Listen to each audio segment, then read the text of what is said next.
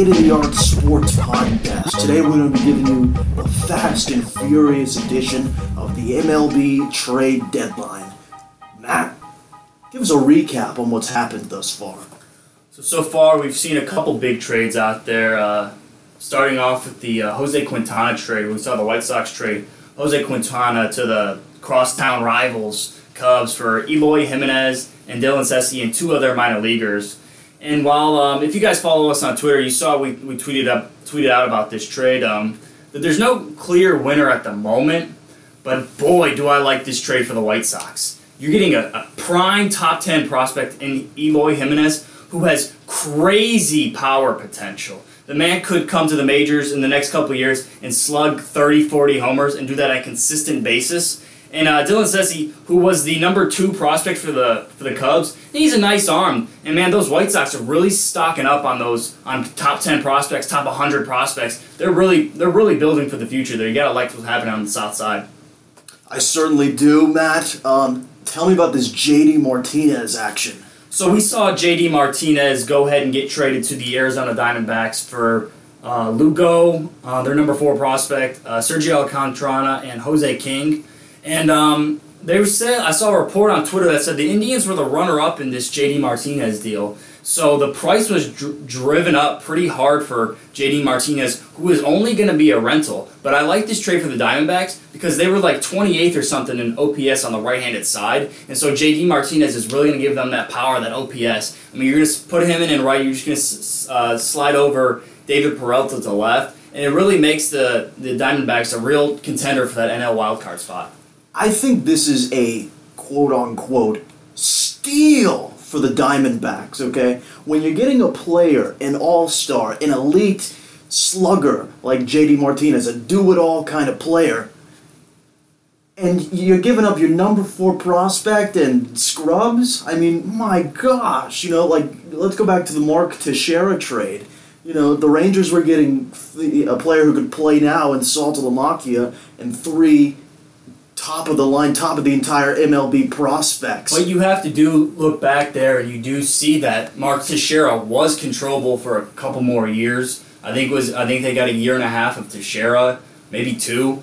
But then they did trade Teixeira to the Angels afterwards because they got Casey Kotchman and some other prospects. But when you're trading controllable players, you're definitely going to get more.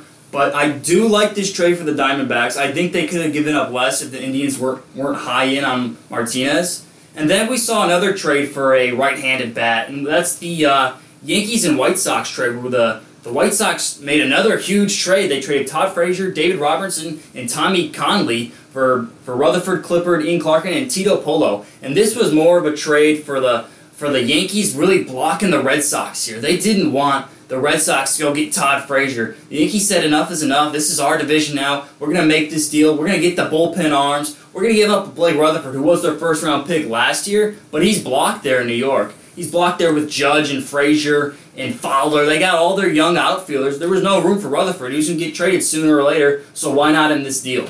The Yankees certainly had to make a move, and they did here, and they're hurting the competition by doing so. So it's a double benefit for them, a win-win.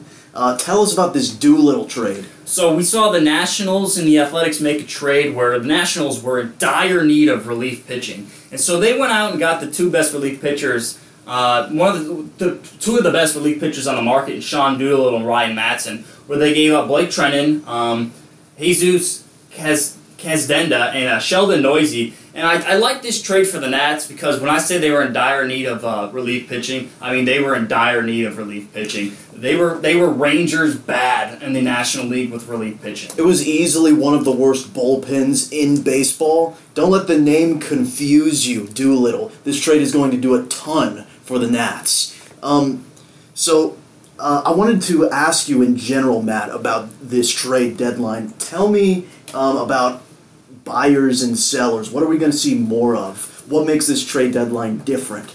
So a few weeks ago, I would have said we saw more sellers, but honestly now we're probably in the same boat, but there's a couple teams that are, just because Houston is 16 and a half up. But that second wild card spot is really opened up a lot in the MLB. You're going to see probably the Mariners are going to buy. Kansas City might buy because of that second wild card spot. You're going to see AL East is going to buy.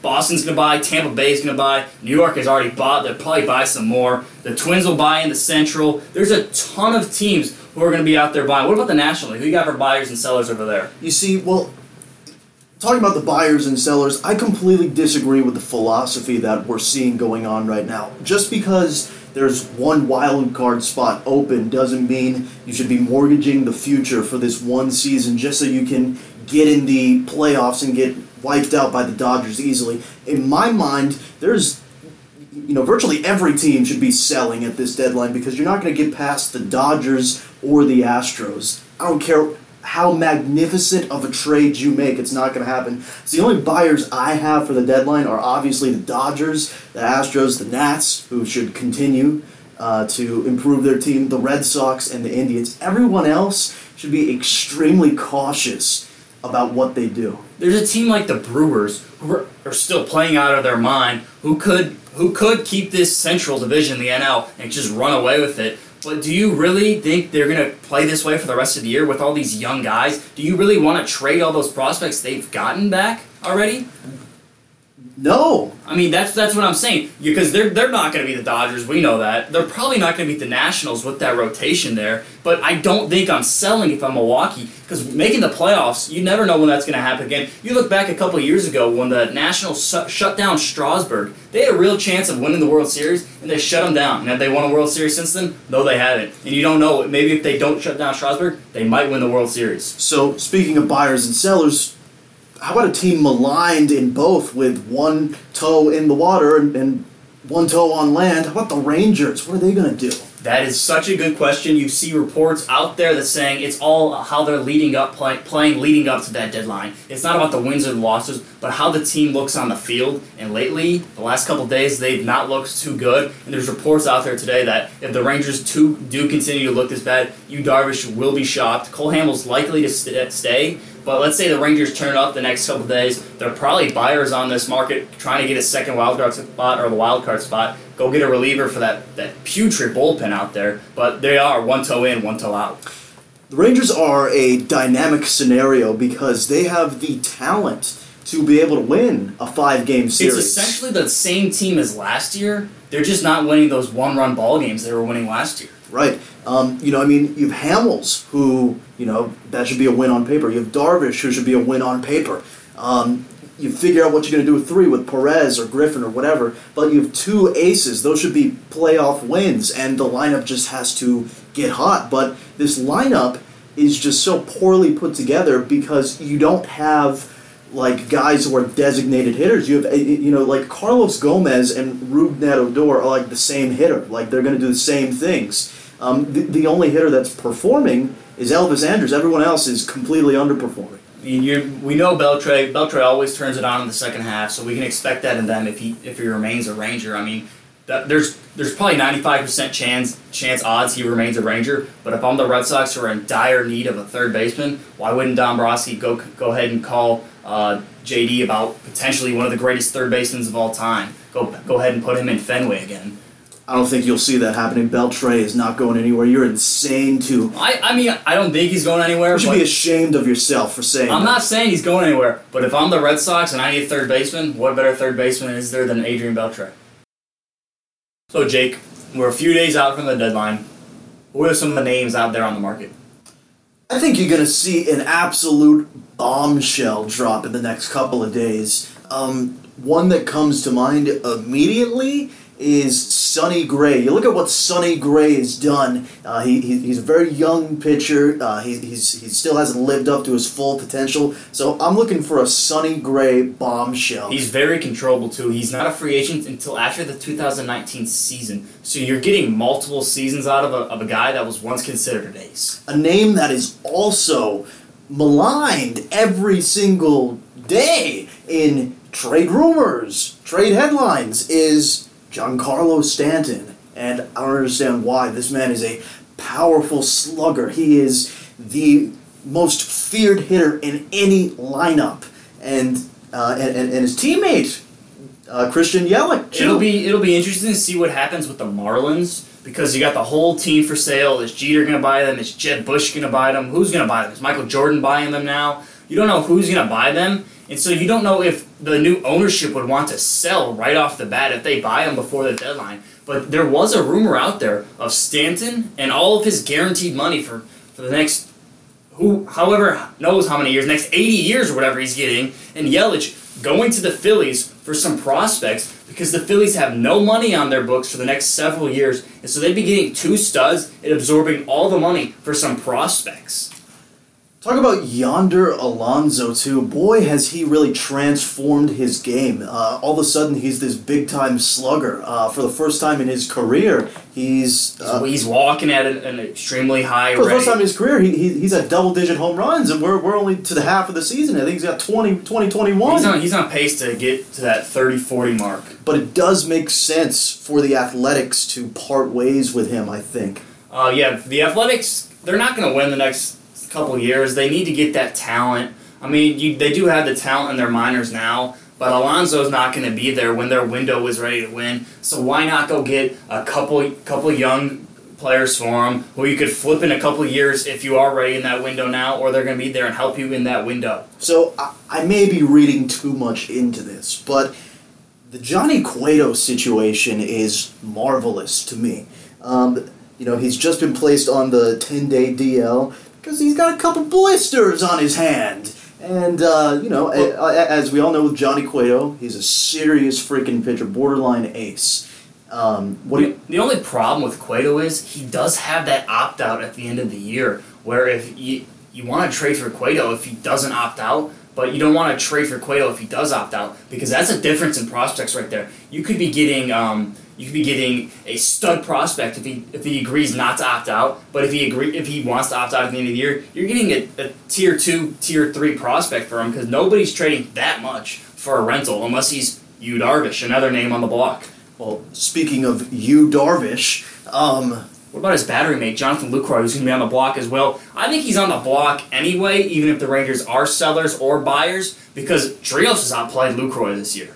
Completely agree, and with Brett Nicholas for 2 years straight killing it in AAA, like a 300 average 2 years in a row, defense slowly improving, I think Chirinos and Nicholas could certainly handle the catching duties. But I want to go back to this Johnny Cueto blister on the hand situation, because there's another hand out there. It's the hand of God. It's the lefty magician known as Brad Hand. Boy, could he really bolster a pitching lineup.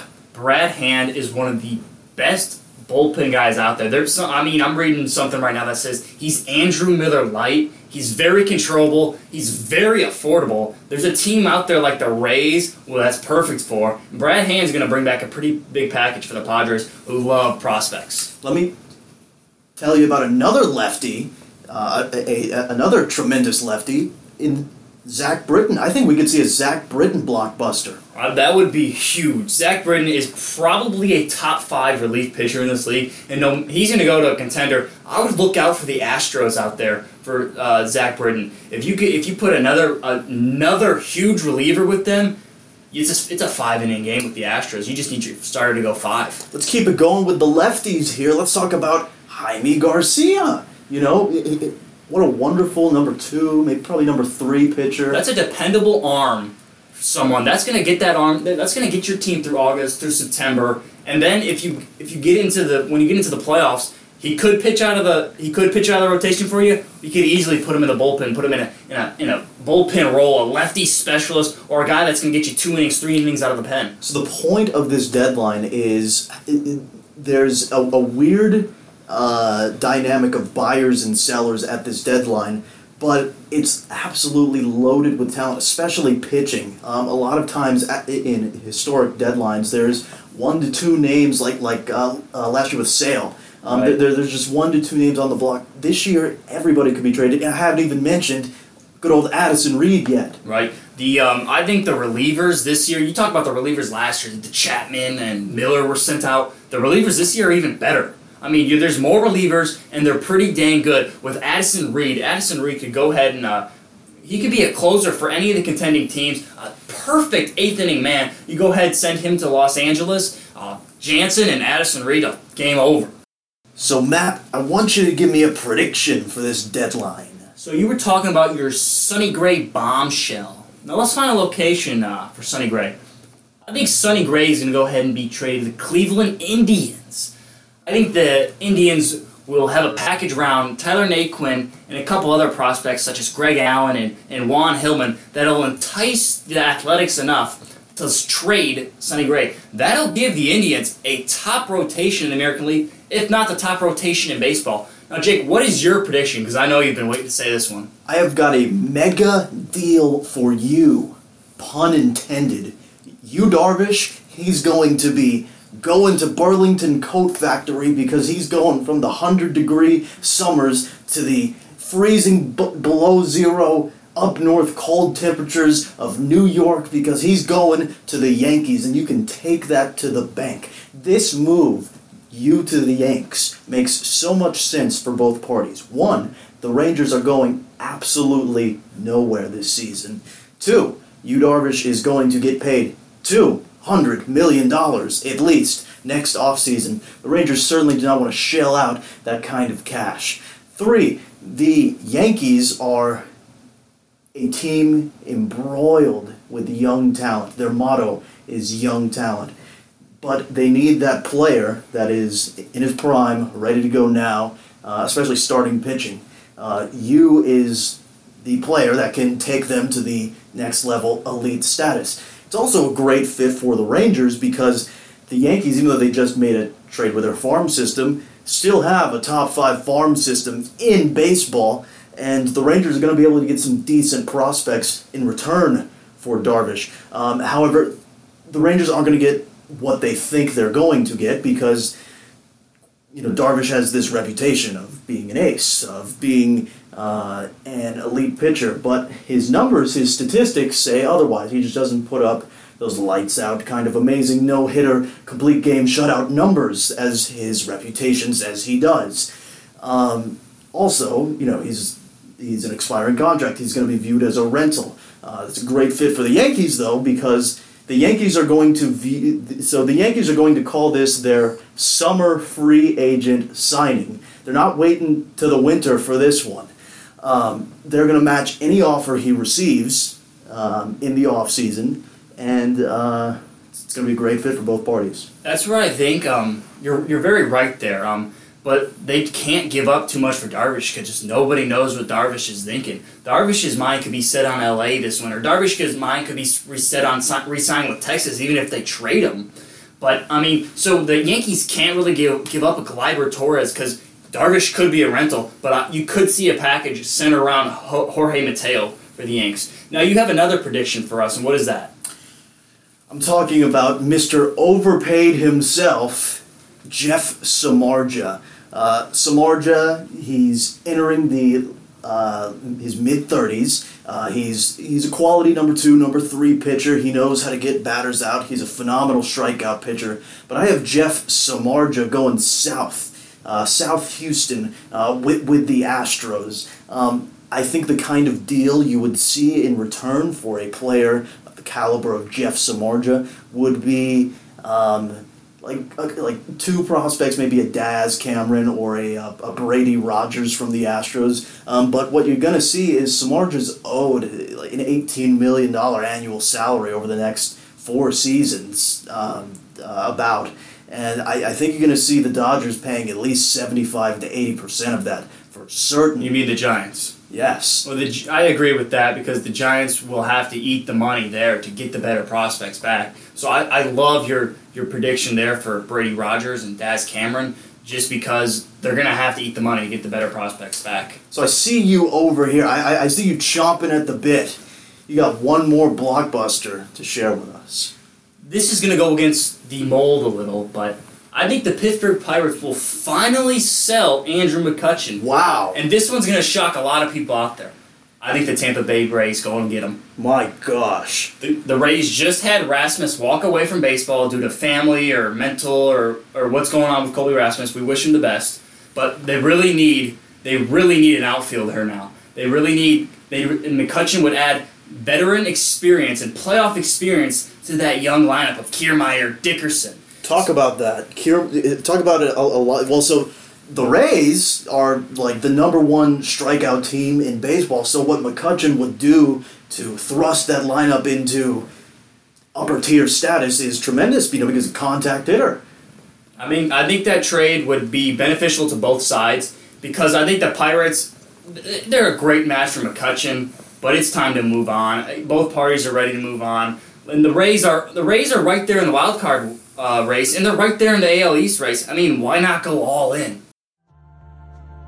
We want to thank you for listening to this special MLB Trade Deadline edition of the State of the Art Sports Podcast. We have a special surprise coming up for you loyal listeners. It is about to get real, so on behalf of the State of the Art Sports Podcast, we will see you soon.